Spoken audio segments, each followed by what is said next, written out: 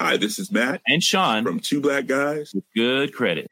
From a local business to a global corporation. Partnering with Bank of America gives your operation access to exclusive digital tools, award-winning insights, and business solutions so powerful you'll make every move matter. Visit bankofamerica.com/banking for business to learn more. What would you like the power to do? Bank of America, N.A., copyright 2024.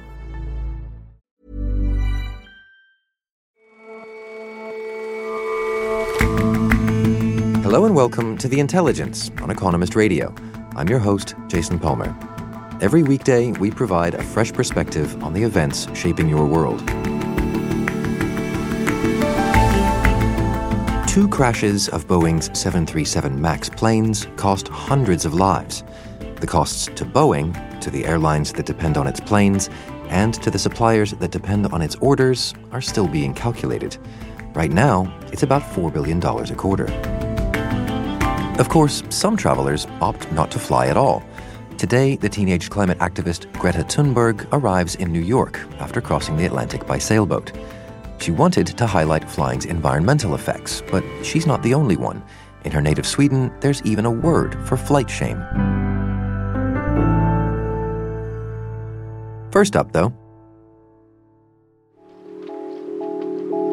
in the waters between South Korea and Japan lies a cluster of tiny islands, scattered like sharp pebbles flung into the water. Almost no one lives there.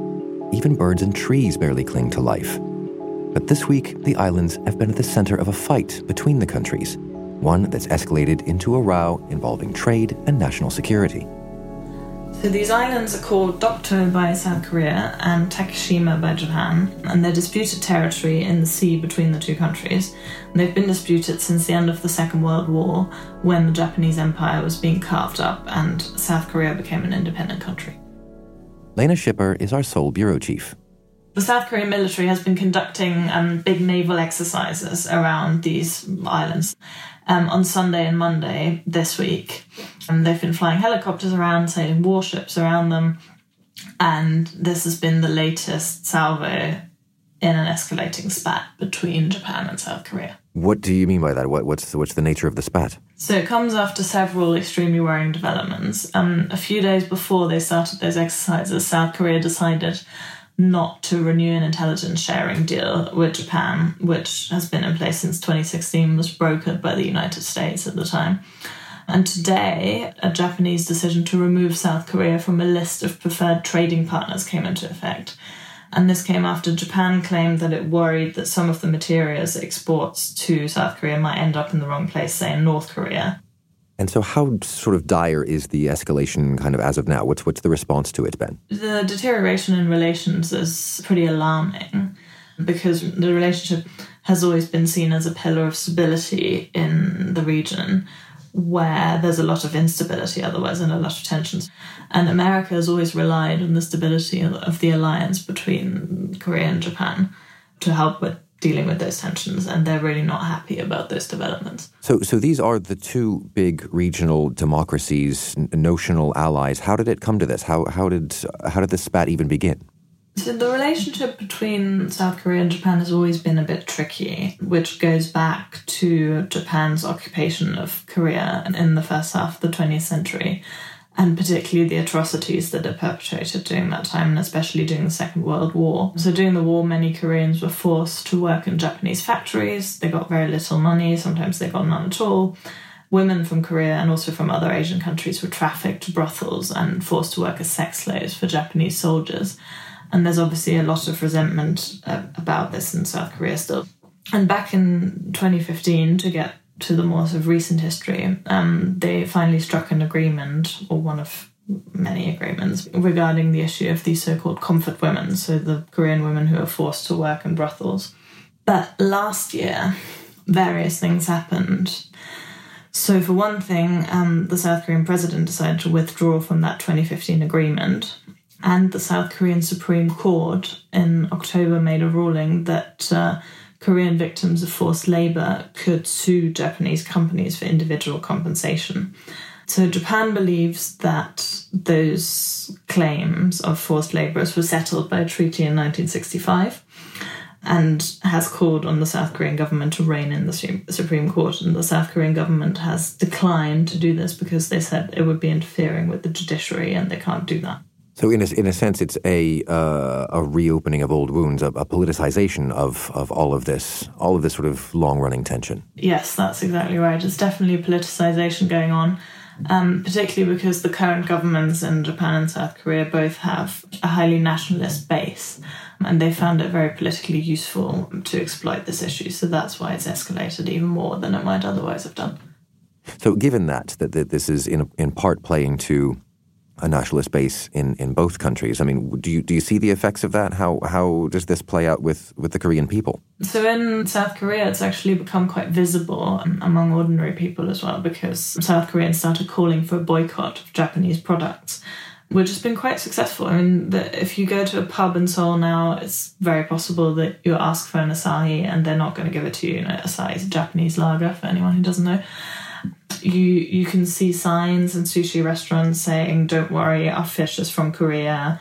There are shops that no longer stock Japanese products. And you mentioned that the cooperation between the two countries is kind of an island of regional stability. How far do you think this could go? What risks does it pose while these guys are fighting? So as you were saying earlier, South Korea and Japan are supposed to be allies. They're friends. They're also allies of America. And America's always relied on their cooperation in the region to stabilise East Asia.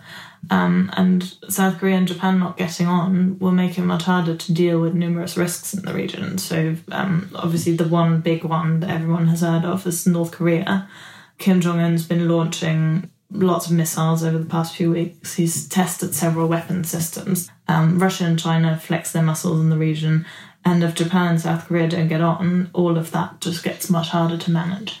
With these military drills going on this week and these export controls coming into effect today, how do you think this plays out? What happens next? So I think what we're probably going to start to see over the next few weeks is more of an economic impact, because the export restrictions on those chemicals that Japan put on in July haven't yet had that big an impact, because they've been continuing to authorise shipments so far. And as you just said, the other restrictions just came into force today. So we're presumably going to start seeing more of an effect from the additional red tape that companies have to deal with. There might be some disruption to regional supply chains and also to global ones. And what about politically? What do you see happening there? So in terms of where this conflict's going to go next politically, it's a bit more difficult to tell, because the messages have been really mixed. So you've had a few conciliatory tones on the South Korean side recently, and on August 15th, the South Korean president gave a speech saying he would happily join hands if Tokyo chose the road of dialogue. Today, again, the government said if Japan retracts these trade restrictions, then they might rethink the decision about the intelligence sharing pact. So there seems to be some openness to dialogue. But at the same time, the domestic pressures that we discussed earlier make it very difficult for every side to back down at this point. So there's also a danger that they just remain locked in this vicious circle of nationalist one-upmanship. Thank you very much for joining us, Lena. Thanks very much, Jason. Good to be here.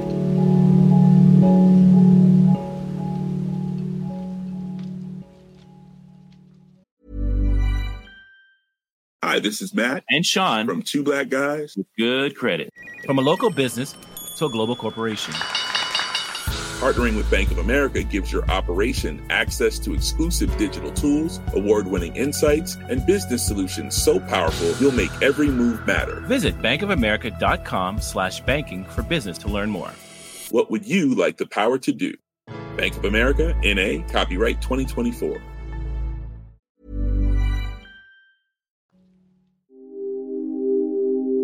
Boeing is a central cog in American industry. It's the country's largest manufacturing exporter. 1 in 100 American workers is employed either directly by Boeing or by one of its domestic suppliers. The company's best-selling plane, the 737 MAX, has been grounded by regulators since March after 2 crashes killed more than 300 people. The software failure linked to the crashes came with immeasurable human cost, but there's been a financial blow too, and not just to Boeing. The impact of the grounding doesn't only hit Boeing, its airlines and the supply chain are also suffering. Simon Wright is The Economist's industry editor. We've done a rough calculation and we think it's costing all of them at least $4 billion a quarter. If you were to visit Boeing right now, you would see their car parks filling up with the planes that they're still making that have been grounded since March after the 2 fatal crashes.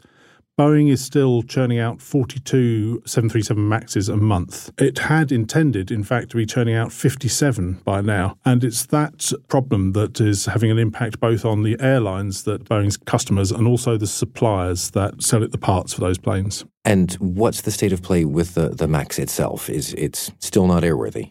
The faulty software is being fixed, and Boeing intend to resubmit the fixes to regulators in September. They hope that sometime early in the fourth quarter, and that's as specific as they're being, that the plane will receive its recertification and start flying again sometime after that. And once they do you think there will be sort of knock-on effects of people who are just simply frightened to fly in it, or people who are worried about buying them? The airlines don't really have any choice. The 737 MAX is Boeing's best-selling plane. It's far more fuel efficient than the previous version, and there's this relentless pressure to cut costs. There's a duopoly in supplying these sort of planes. Airbus is the only other company they could go to, and they have an enormous waiting list. You'd have to get to the back of a very long queue if you wanted to switch now. It's instructive that although there have been no more orders for 737 MAXs since the grounding, no one's cancelled any orders either. People have done surveys of passengers asking them if they'd fly a 737 MAX or if they'd prefer to fly another plane, and they all say, well, we'd fly another plane. But I think once it comes down to it, and the question is, you can fly a 737 MAX or not fly at all, or you can fly a 737 MAX or pay a much higher fare to go on a completely different route. I think it'll be different then,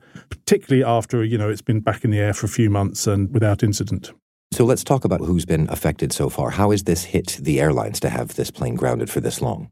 Well, it's hit them in 2 ways. Boeing have already delivered about 390 of these planes to airlines. So the airlines that have had the planes have had to ground those planes. But also, because it was going to be building 57 a month, that's 57 planes that airlines haven't been getting to. So Southwest, which has the biggest fleet of MAXs, has cancelled numerous flights. It took a big hit to its profits in the second quarter. It's the same with other airlines as well. Ryanair, for example, which hasn't had any MAXs yet, was expected to get quite a few next year and has cut its estimates for how much it's going to grow by next year. It'll be cutting some routes and abandoning some small airports entirely.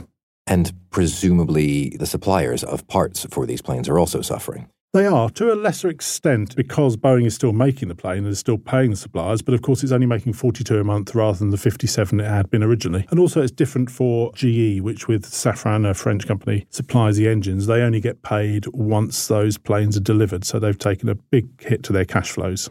Some suppliers are worse hit than others. I mean, most suppliers fly both Boeing and potentially Airbus, but also not just for the MAX, but for a wide range of planes. Or, they're just sort of general engineering companies. So Boeing is part of their business, but not a huge part of their business. But that's not true of a company, say, like Spirit Aerosystems, which makes a lot of the fuselages for 737 MAXs. They get half their revenues from Boeing. So they've taken a bigger hit. And what about for Boeing itself? How's it bearing up? Well, Boeing's a very big and very profitable company. Having said that, it announced its worst quarterly results in the second quarter, primarily because it has set aside nearly $5 billion to compensate airlines, its customers, because of the disruption. I mean, at the moment, it can take the financial pain, but if the plane doesn't get back in the air in the fourth quarter, and that's the question hangs over that, because that relies on the regulators who don't march to sort of Boeing's timetable, then it could get worse. What about that possibility? Boeing is itself an enormous employer. Its suppliers add a bunch of employees to that. This is a big part of the economy. I mean, is it literally too big to fail? Well, the Federal Aviation Administration has a difficult task to perform. It was one of the last regulators to ground the 737 MAX, and after the grounding, it became clear that Boeing had been allowed a fair degree of self-certification. So I don't think it's going to want to rush its recertification of this plane because its own reputation is at stake. On the other hand, there's a lot of commercial pressure on it to do so. So I think it's a moot point whether Boeing's timetable and the FAA's timetable are the same. Simon, thank you very much for your time. Been my pleasure.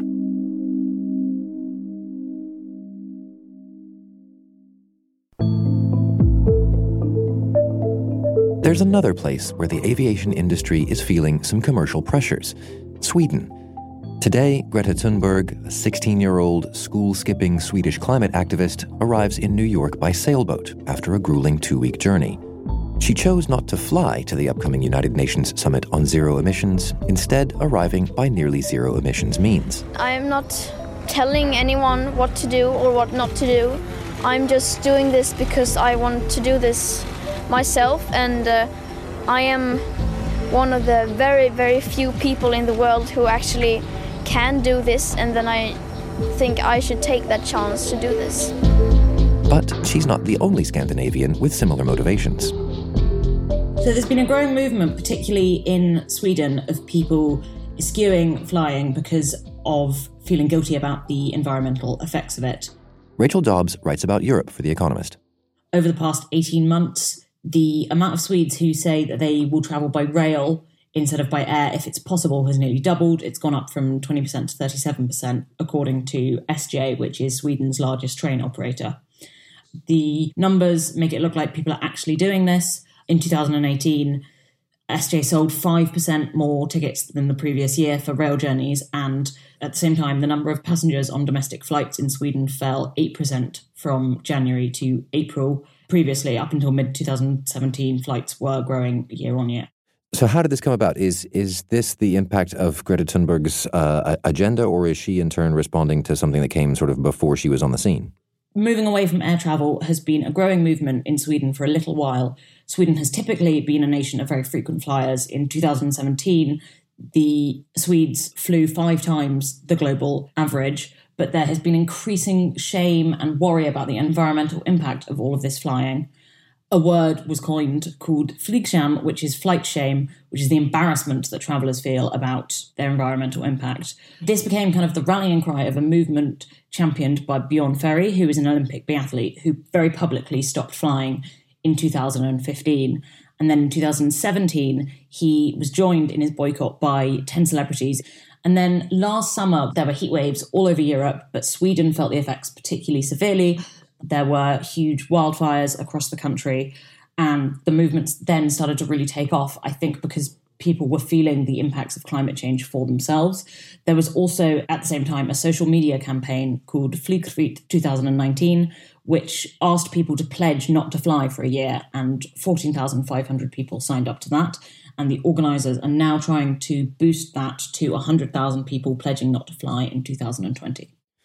So all of this is just basically a result of the fact that climate change has come to Sweden's front door and they're particularly responsive to that. I mean, there are other factors in play with the flight consumption slowing down. So one of them is a slowing economy. There are fears about a recession in Sweden. There was a new tax introduced on flights last year to try and dissuade people from taking air travel if there were other options available for environmental reasons.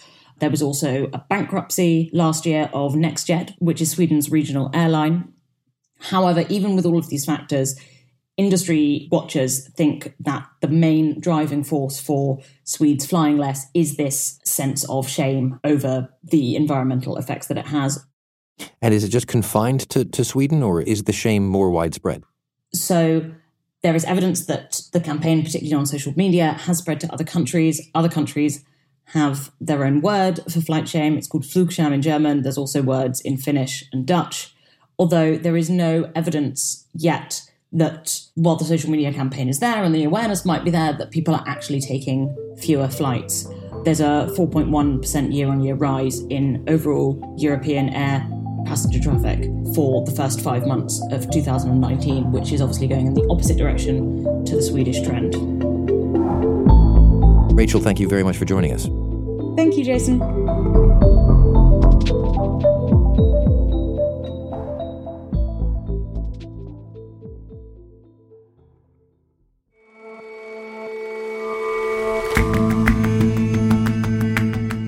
That's all for this episode of The Intelligence.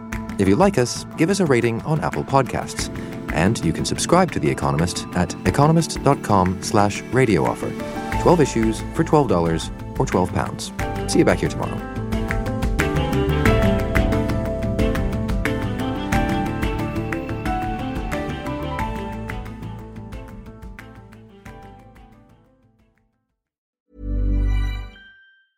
Hi, this is Janice Torres from Yo Quiero Dinero. If you own or operate a business, whether it's a local operation or a global corporation, partnering with Bank of America could be your smartest move. By teaming with Bank of America, you'll enjoy exclusive digital tools, award-winning insights, and business solutions so powerful you'll make every move matter. Position your business to capitalize on opportunity in a moment's notice. Visit bankofamerica.com/bankingforbusiness to learn more. What would you like the power to do? Bank of America, N.A., copyright 2024.